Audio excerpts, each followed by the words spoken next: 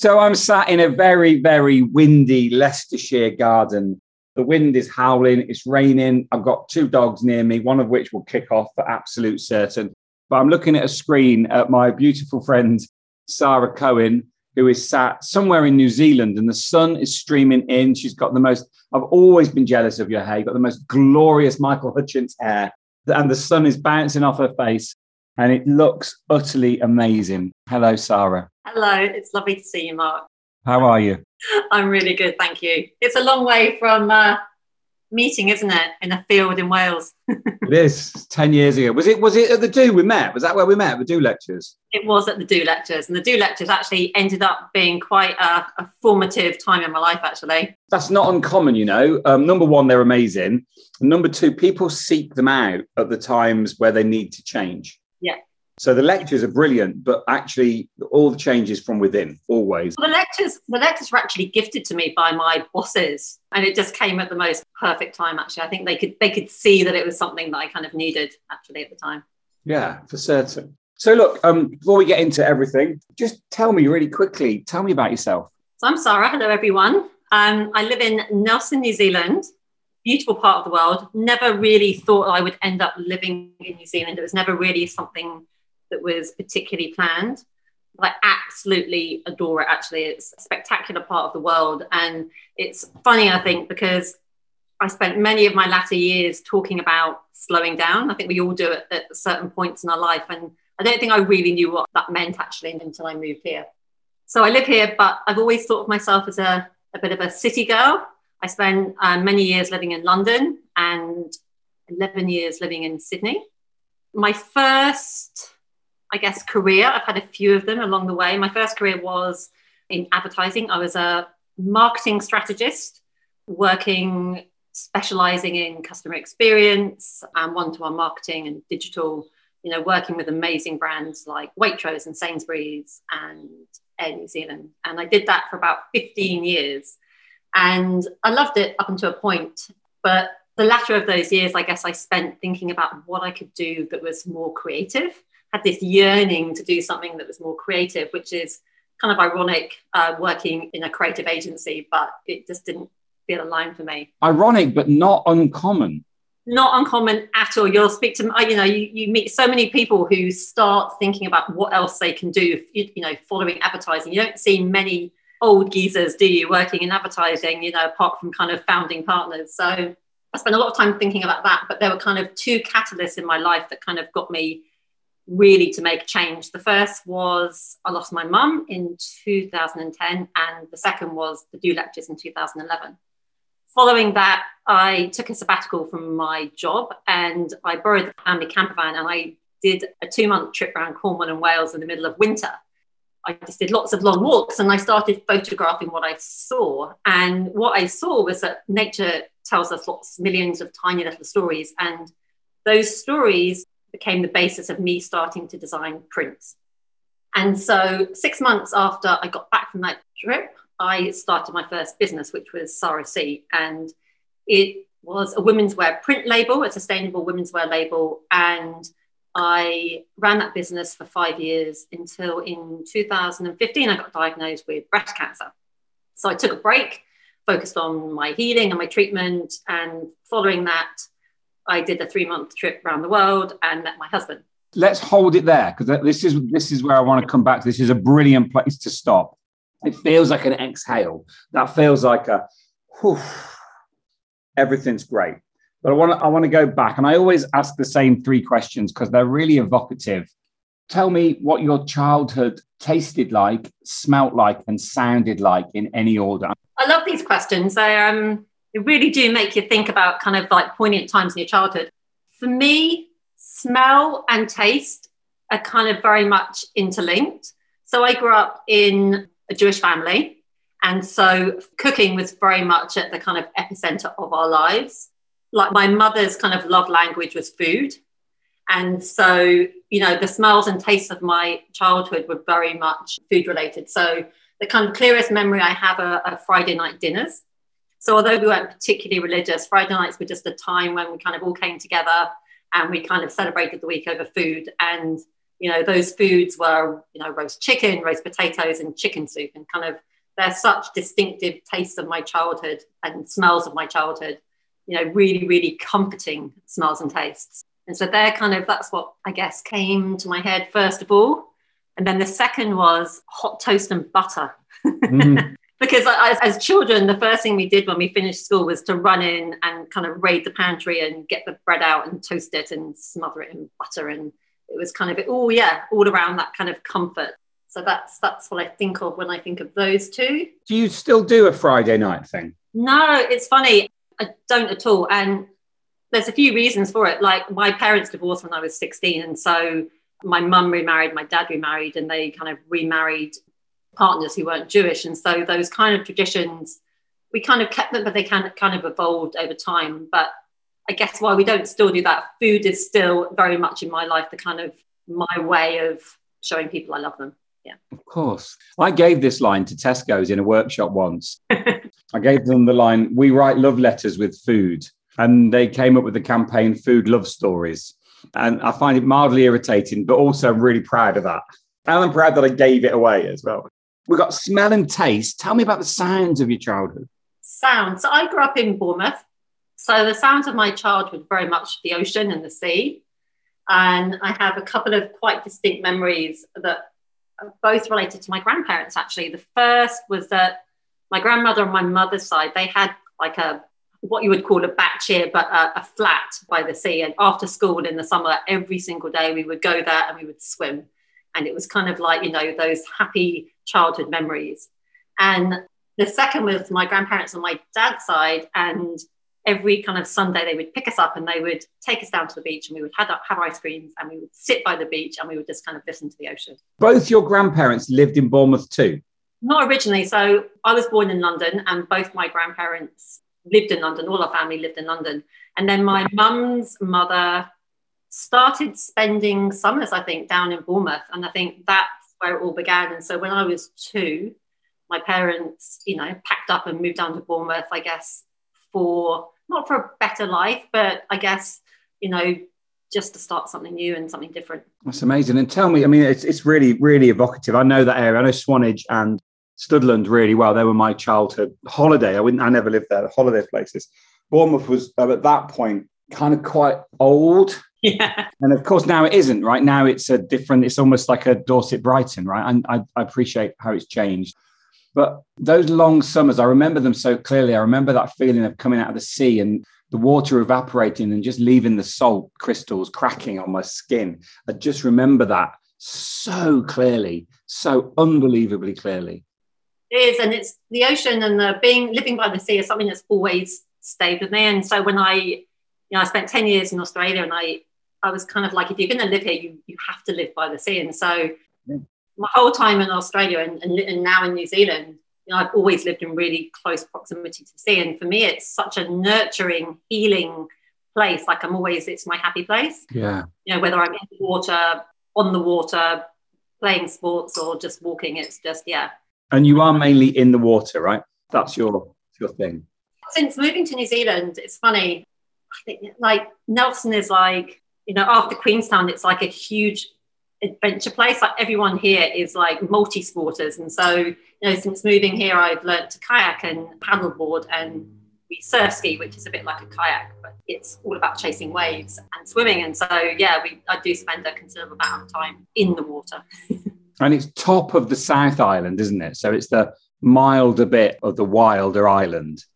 Yeah, but we're really lucky because we're close to like 3 national parks. So we've kind of got, it is a small town, which I didn't think I'd love, but I absolutely love it. But it's got, it's quite a lot going for it. But we have access to all this amazing beauty. It's really quite amazing.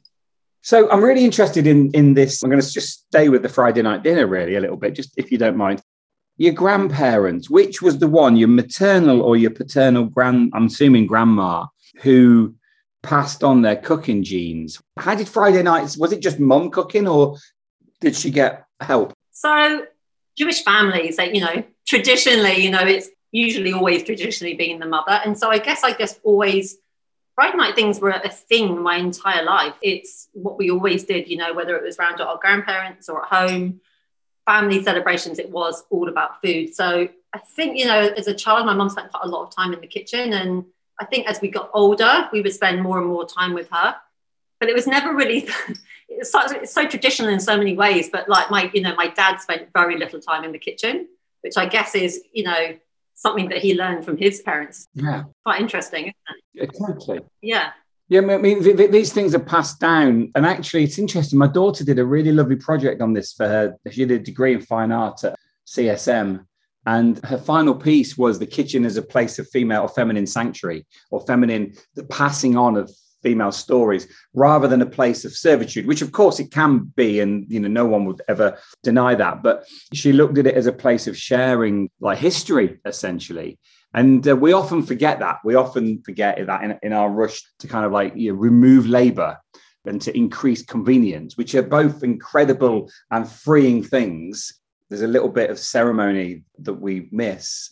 It is really interesting. And men are often, I won't say they're excluded. I suspect we exclude ourselves. Fucking hell, that's way too hard. I'm off. But they're missing out. They're really missing out. It is interesting because I think, growing up, it was all about sharing, and it was about communication, and it was very much about tradition.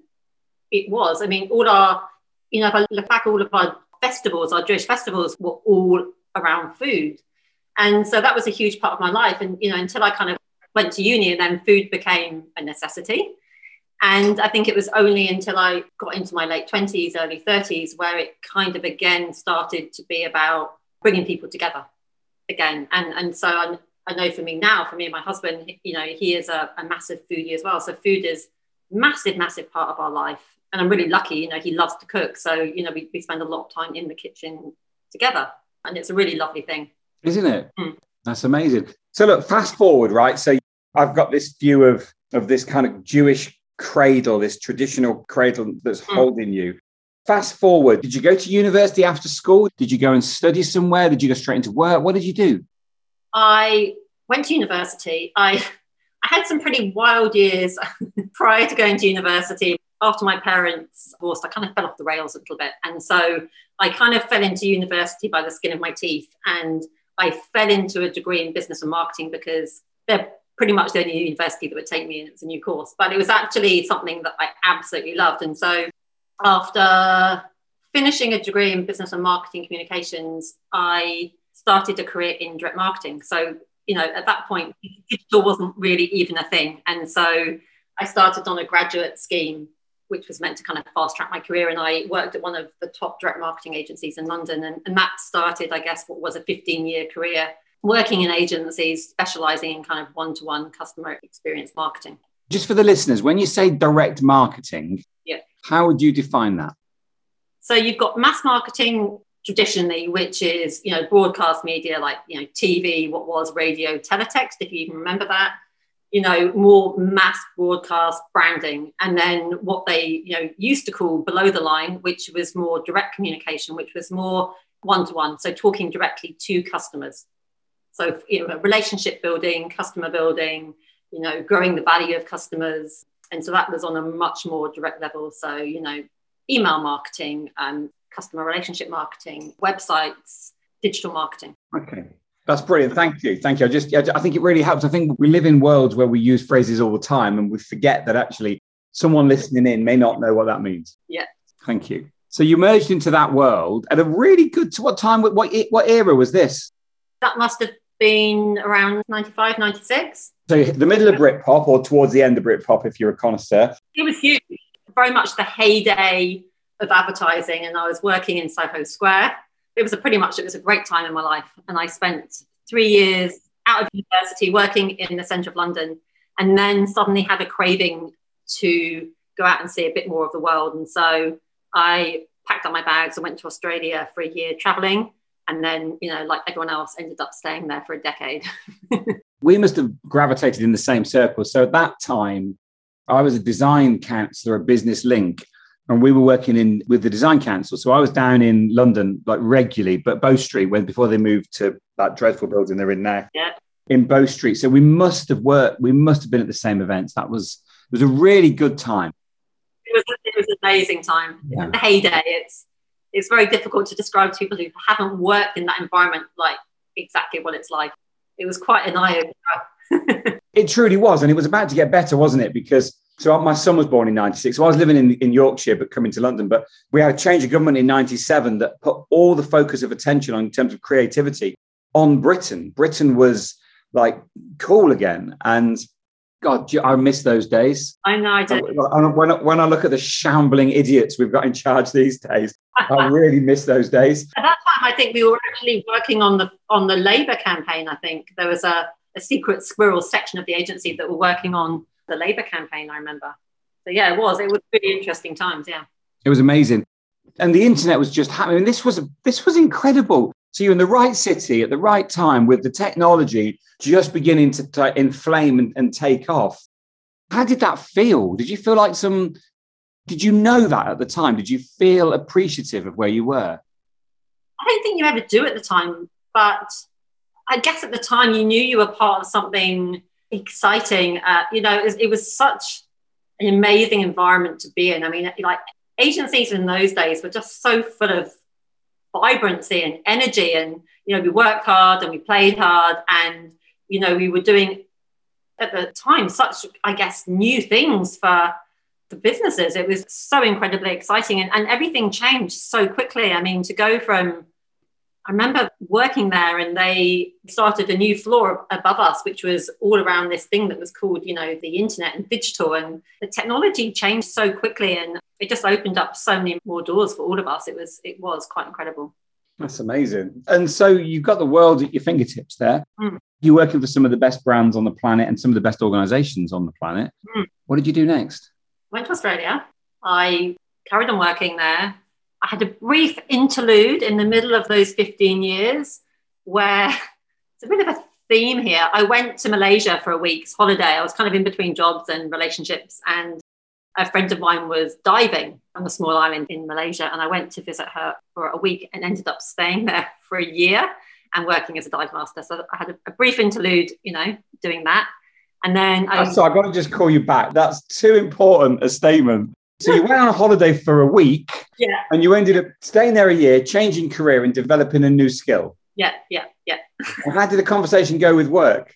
Well, I'd actually been made redundant. So it's one of those things where, amazing things come out of the unexpected. And so, always. I got there, I was there for a week, and I had learned to dive in Australia when I first got there.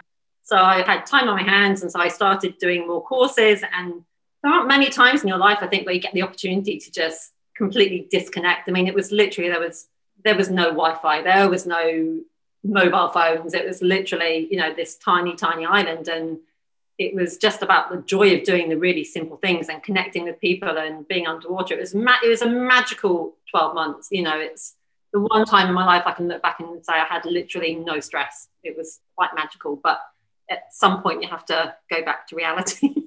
But do you? Wasn't that a reality of sorts? I mean, it was a very different reality, but it's not a career where you really make any money, and so you do it for the experience and for the love. And at some point I think it's time maybe to go back. The thing is, water has such a sense of gravity for you. Yeah, it does. Right. It's elastic. It pulls you back, and you grew up with it. I mean, London's full of water as well. And I know that the Thames is its own gravity. But to then find it and submerge yourself in it, and the way you talked about being underwater was really interesting. I love it. And it's my elements as well. You weren't just leaving a job or a lifestyle. You were leaving the kind of glue that held you together. You were leaving water. Which was hardest? I have to admit, just coming back to a city after being in that environment for 12 months was the biggest shock, I think, to my system I've ever had. Like you're in a place where you're literally underwater in this kind of safe space, which is so, if you've ever dived, it's just, I find it so incredibly peaceful. And then you end up back in a city with, in Sydney, where there's all this noise and cars, and it's so overwhelming to the senses. I think it took me quite a few months to just adjust to being back. It was, and you're still by the water there, but it's such a different thing. It did take me quite a while to adjust, actually. I'll bet. Was there ever any regret? No, I don't really. I tend not to regret anything I've done. I think all just kind of builds together to morph you to the next stage or the next step. I always regret the things I haven't done, and I've never regretted anything that I've done. Yeah. I've always regretted the things that I haven't done. And they tend to be things like not buying the house at the right time or in the right place when I had the opportunity. It's always money, frankly. It's always fucking money with me. But I think you're right. I think that probably started, the next phase of what next, really. Because I think, in those latter years of advertising, it was like, what do I do next? And what can I do that is more creative, or something that kind of fulfills me more. That's interesting. Okay, cool. So you left there and you came back to, was that London? I went back to Australia and stayed there. And then there came a point in 2010 where, having been away for 10 years, I thought, maybe it's time to spend a little bit of time at home. So my sister was about to get married.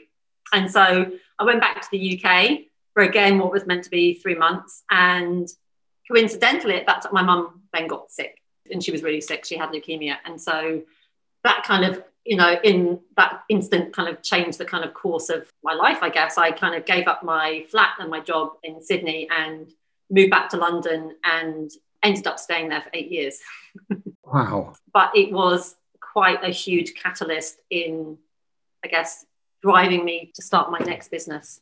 Yeah. And tell me about that. Tell me about that business. Tell me about what its purpose, what its vision was. To be completely honest, which is ironic coming from a planner and a strategist, at that time, I just felt compelled to do something different. I've just lost my mum and I wanted to do something different. And I wasn't 100% sure what that should be or what it looked like. I just knew that I wanted to design prints. I always, I guess, growing up, had a love of colour and texture and vibrancy, and I wanted to use that in some way. So I started taking these photos, inspired by nature, and started designing these prints. And for some strange reason, I decided that the best vehicle for this would be a women's wear label. I mean, I honestly, looking back, don't know what the hell I was thinking, because I knew nothing about that world, at all. It was just such a huge learning curve.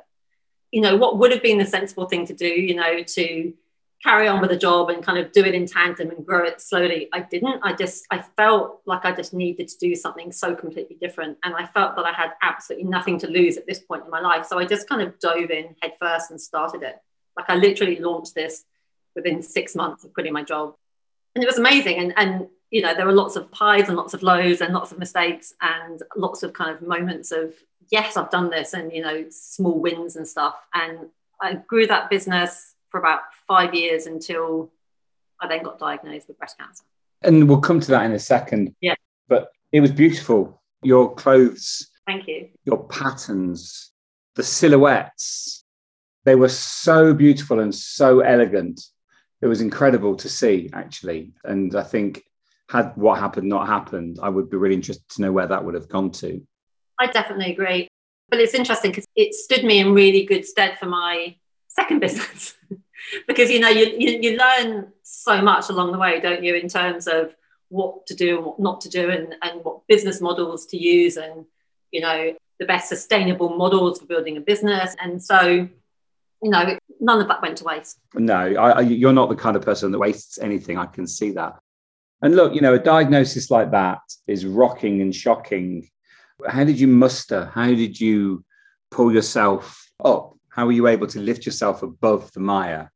So first time round, there was quite a lot of shock at the beginning. But I remember, ironically, my surgeon saying to me, look, this isn't going to kill you at the time. And so I kind of decided from the very beginning that I would just deal with it all with positivity and laughter, which sounds a bit strange. But I think, when faced with these things, you really have to laugh. I think you'd go quite crazy. And so I just kind of kept my head down and I put the business on hold, and I just focused on the business of getting through the treatment and coming through the other side, which I did. And it kind of, I guess, propelled me to move back to this side of the world and really, change things up. I've got no idea of the timescales of these things. How long was it before you realized that did you think you were ever going to die with that? And how long was it before you realized that you weren't? And there's two questions. Did some freedom come from that? And is there a long half-life of that fear that stays there after the disease is gone? Yeah. It's a really good question. So it does give you a sense of freedom. And I think everyone talks about, you get some really, quite big realizations when you're faced with something like that. And for me, it did propel me to change my life, to live with more joy. And I thought that may sound really freaking cliche, but no, not at all. It really did. And so, I really literally have changed my life completely moving here. But, I didn't really think about dying at that point. I think, I knew because of the size of my cancer and the nature of it, that there was always a chance that it would come back. But you can't live your life thinking about that. And so I did everything that I thought I needed to do to make sure that wouldn't happen. And then you have to just carry on living your life. And I did. And I didn't really spend much time thinking about it. I just focused on, getting on with it and living my best life. And I didn't really ever expect it would come back. No, but it has, right? But the bit between getting the all clear the first time round and where we are now, what did you do? I had 5 years. So I met my now husband, and I was living in London at the time and he was living in New Zealand. And so we started what was a 2-year long distance relationship. So we did loads of traveling. I spent the next year in London. I decided to put a halt on the business because I think one of the many reasons I think I got sick was I was just trying to do too much all the time. And so I went back to advertising. I started freelancing, started saving money, and I moved back to Sydney. And so we did another year of Sydney, New Zealand, and I spent a year working in an agency in Sydney. And then we got to a point where one of us had to move. We had to be in the same country, and a job opportunity came up in Nelson, and I'd never ever been here. I'd never really even heard of it. And we just thought, fuck it, why not? Like, what's the worst that can happen? So we said, okay, we'll give it a year. We'll see what happens. And we moved here and we fell in love with it. And we bought a house. And then I started thinking, okay, well, what do I do next? Nelson's it's an amazing town, but it's quite small. There aren't really any advertising agencies here. And New Zealand as a whole, has a limited number of agencies. And so there were quite limited opportunities with someone with my background, really. And so I started trying to figure out what next. And there was something that had been in the back of my mind for a few years. So it kind of started actually out of my first diagnosis. So after I finished treatment for breast cancer, I started looking for some protective swimwear that would cover up my radiation burns. And all I could find at the time were this like skimpy bikinis or like stuff that wouldn't have been amiss in a Victorian Gothic novel. And so I, started looking for that and then forgot about it, and then moved here and, started spending so much time on the water. And, New Zealand and Australia have the biggest rates of skin cancer, anywhere in the world. And no one in New Zealand is doing stuff that is stylish and sustainable and beautiful. And so I thought, fuck it, if I can't find what I'm looking for, I'll do it myself. And so I did. If you can't find what you're looking for in the place in the world with the thinnest layer of ozone, yeah, and the most time spent outside, yeah, then someone's missed a really big fucking opportunity. I really did. Yeah. Yeah. And you did the right thing. So I launched Hakina Kina in July last year. Okay, there's lots of questions here. How did it feel giving birth to something like that? What were the biggest fears around doing this? And do you wish you'd done it earlier? So fear's a really interesting one. I think I had quite a lot of fear. I think I had quite a lot of fear of failing, in some regard. I think, you always, well, not always, but I think, I was doing it instinctively. It felt absolutely the right thing to do. It felt like the right time, the right market, that there was a gap. But instinctively, I think, I was not doubting the idea, but I think it was more doubting myself. And, will it be a success, and can I make it work, and have I got the skills, and am I doing the right thing? But I think it became apparent quite quickly that it absolutely was something that people wanted. And, the feedback I got was really amazing. What was the second question? The second question, well, that we ended with, do you wish you'd done it earlier? Oh, there was another question, but I can't remember what it was either. But you've just sparked something else in me. But answer that one first, and I'll come to the other one. The answer to that is no, because it was a case of the right time, the right place. If I hadn't moved to New Zealand, I don't think I would have done it, because I think, I found myself needing to have a purpose and a need. And I'm very driven by a purpose to do something. And so it organically happened, I think, at the right time. Yeah.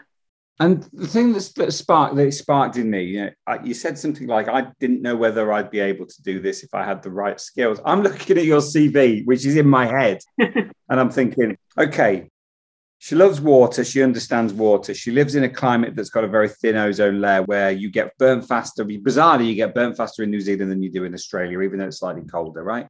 That's because of climatics. You understand fashion. You understand pattern. You understand cuts. You understand marketing, direct to consumer. You understand everything. I'm looking at you and I'm thinking, nobody else could have done this. No one.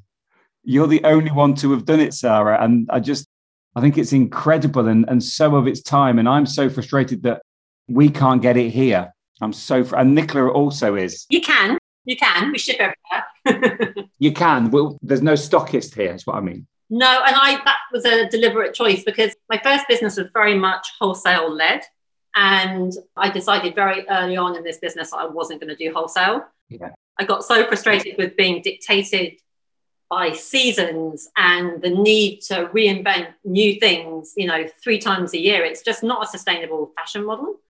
Not at all. It wasn't the way I wanted to run my business. And so I think when starting this business, I got the choice to build it from the ground up in a way that was sustainable for me and the environment. And so I made a very deliberate choice not to wholesale and to be a purely online model. Amazing. And there is a huge opportunity for you outside of just protection from the sun. Yeah. In terms of like 2 mil neoprene, in terms of cold water swimming. You know as well as I do, that world has gone bonkers and it's a women's world. It is. There's a witchy, amazing, feminine energy that comes and women gather together on the coast in Cornwall. I've been in the middle of this and I felt so like it wasn't my space. I'm flouncing around doing Qigong down at Swamppool in Cornwall, and I'm surrounded by 40 women all going for a swim together, but not together. And I thought, this isn't my space. I need not be here. There's something massive here that is open to you. Are you planning on doing anything in that? So the plan was always to be, a UPF 50 activewear label. And I started with swimwear purely because that's where I felt the most need. And I guess because of my experience, living here. The plan was always to evolve into other spheres. Yeah, absolutely. Into wetsuits and any other sphere of activewear. But I guess I've just had to, the last 6 months have kind of made me reevaluate, everything and thrown everything kind of up in the air. Okay, that's interesting. Well, number one, how did the business go? How did it go down? What did people say? Did they like it? Yeah, I was kind of blown away by the response. It was something that, I don't know, seemed to resonate with people. I got quite a lot of press quite early on. So that was really amazing. And kind of, word of mouth. And so the feedback was amazing. And I think people love prints and they love the styles and they love the fit. And, I've got such amazing customer testimonials. It's just, for me, really lovely knowing that you're making something that makes people happy. And, it's quite a small community here. You see people, using it, and people send you stories of, how they've been using it. And, they've been out on their boats or they've been out, paddleboarding. And it just, that brings me quite a lot of joy, really. That's amazing. Financially, did it deliver what you needed it to deliver, or was that never a priority? So it was never, the fundamental priority was to build a business that I loved, that had, some kind of meaning to me, which it did. And yes, of course, fundamentally, it was about giving me freedom.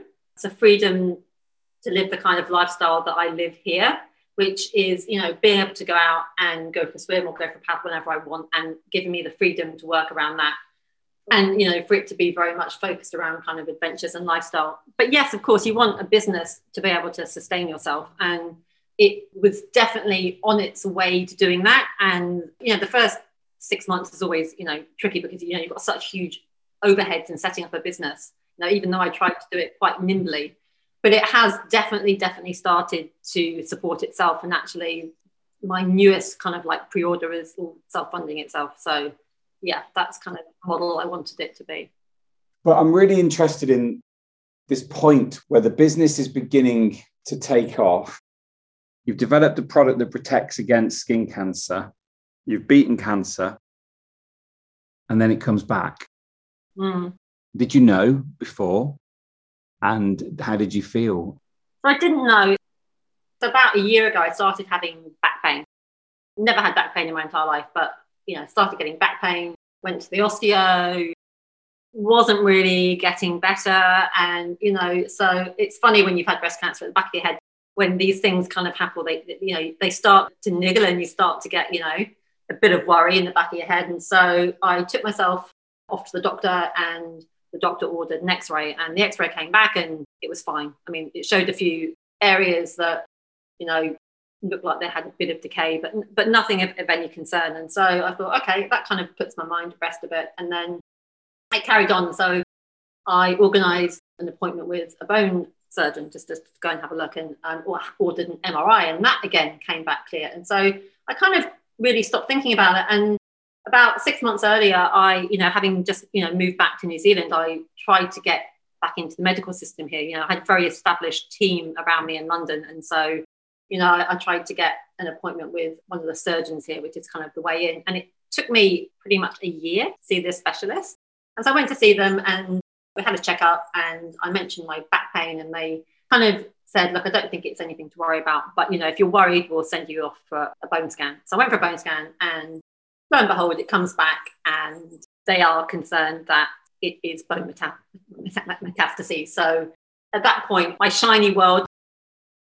my world was just, for the first time in my entire life, kind of like pretty much perfect. I got married at the end of last year. The business was taking off. And then all of a sudden, you're like, what the fuck? Like, I was terrified, to be honest. Like, your world is thrown upside down. It's an impossible thing to get your head around. You go to see an oncologist, had the scan done. The scan showed that I had 3 small metastases in my lung, and then obviously the bone. So, all of a sudden you go from being 5 years clear to having stage 4 cancer, which I don't know how many people know, but there is no stage 5. Like, stage 4 is classed as incurable. So yeah, it was pretty awful. Yeah. But it's quite amazing. You do come through it, I don't know how you would get up in the morning. I don't know. I mean, I know there is no alternative. I know that. Mm. But your strength, your resilience, your tenacity is astonishing. And I just remember seeing your post that morning and thinking, I don't know how I can help you. I don't know what to do. I don't know what. And I didn't realize you're in New Zealand. I'm an idiot. I thought you lived here at that point. And I'm thinking, well, I'll do something. I'll fucking do something. And if this is all I can do and buy, and I will buy a few pieces, if this is all I can do and buy a few pieces, then that's all I can do. You have to get up and do this every day. And your husband is so new and fresh. And, there's such a beautiful sadness to this. What do you think about to stop you thinking about the worst bit of this? I think that definitely the first 2 months is all I could think about. Like, I woke up thinking about it. I went to sleep thinking about it. I've never had anxiety in my life, but I had anxiety, and I had and always had this terrible fear of dying. So that was kind of like staring me in the face. But I remember reading a quote in one of the many books I've read that you get to make a choice. And the choice is quite simple. You choose to live or you choose to die. And at the end of the day, there is no choice. Like, I want to live. And I think that's something that stuck by me. And I think, I had a mantra in the early days, which I said to people, and I don't know whether it was just, the defenses kicking in, but I just said to everyone, I will fight this. I will do everything in my power to make sure that I, survive the odds, and I live a fucking big life, and, for however long that I have. And that is quite easy to say, but it's not so easy to do. But I think that over time, nature's defenses, I think you have to protect yourself. And so in many ways, you stop thinking about it. And I never thought that 6 months down the line, I would get to the point where I don't spend every waking hour thinking about it. And I genuinely don't. I have got to the point now where I can get on with my life, and I'm, doing as much as my body will allow. And we're still doing amazing adventures, and I'm filling my life. And I'm, also thinking about what I get to do next. And it's kind of really driven me a need to still make a difference, and to make sure that whatever I do has some kind of meaning.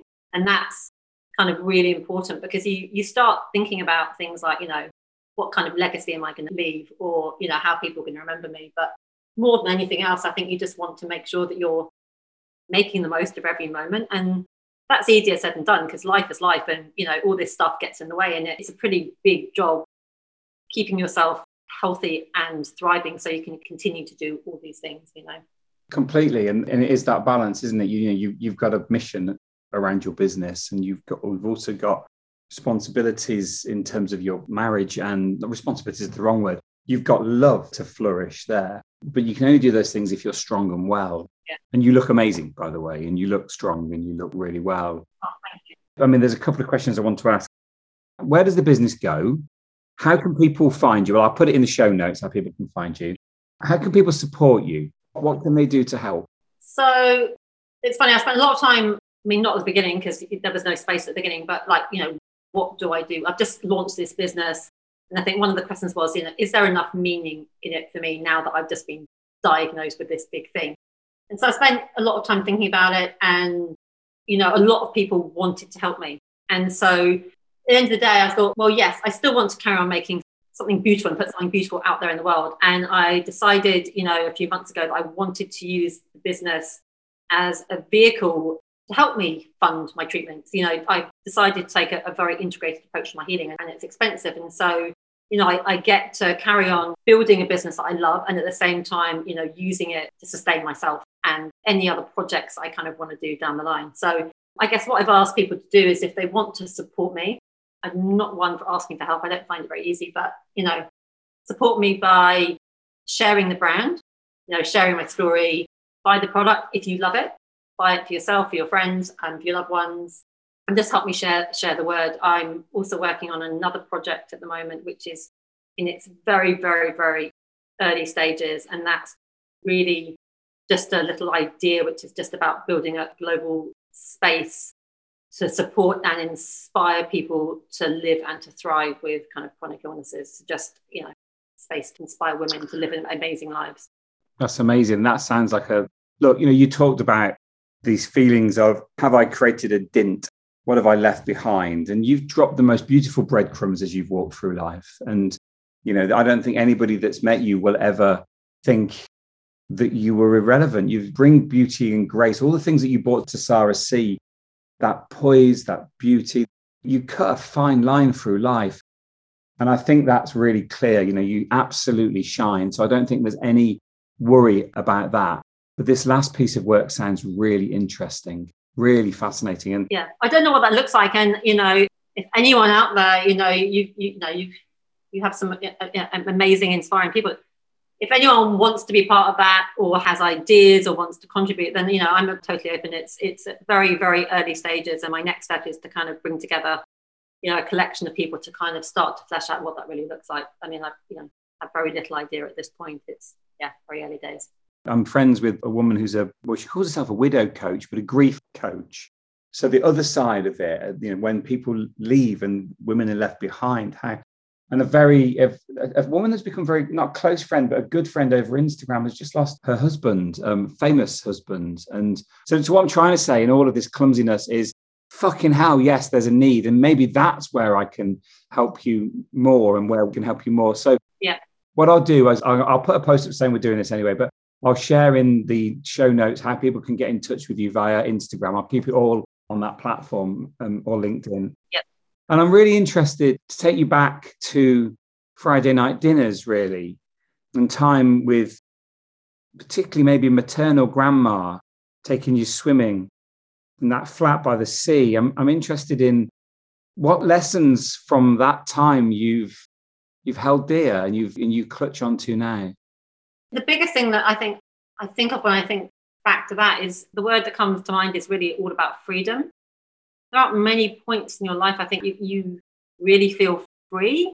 I don't know. I think I spent a lot of my life striving to find my path and to find things that genuinely give me that sense of freedom. I think it's taken me quite a long time to truly allow myself to feel that, if that makes any sense. Completely. And it's interesting. I was going to ask you earlier and I didn't. I was going to ask you, when you were traveling around, were you moving towards something or were you moving away from something? What were you looking for? And I would say, if I wrote everything you've done down on a sheet of paper, I would say you have always been free.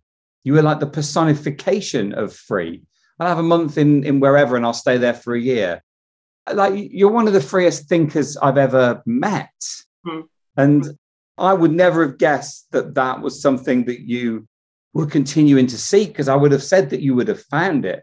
Well, I think to begin with, if I'm honest with myself, I think I stayed away so long because I was running away from, but, you know, my parents had a very messy divorce and life got very complicated. And I think it was, you know, living in Australia on the other side of the world did give me a huge sense of freedom.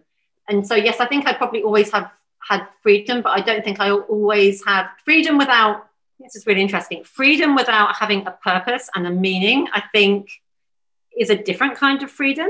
I think when you have structure to your life and a purpose and a meaning, I think freedom means a lot more, if that makes sense. Yeah, no, I get that. Yeah.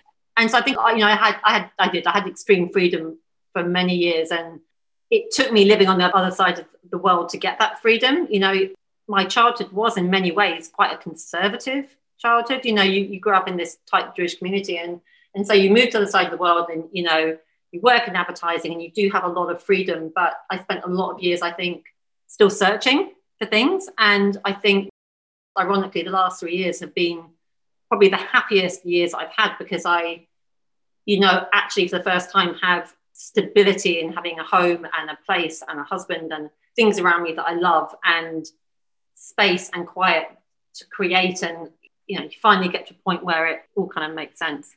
That's really interesting. And, you know, did freedom come from having a better mirror, from being able to see yourself in the reflection of somebody else? Did that bring freedom?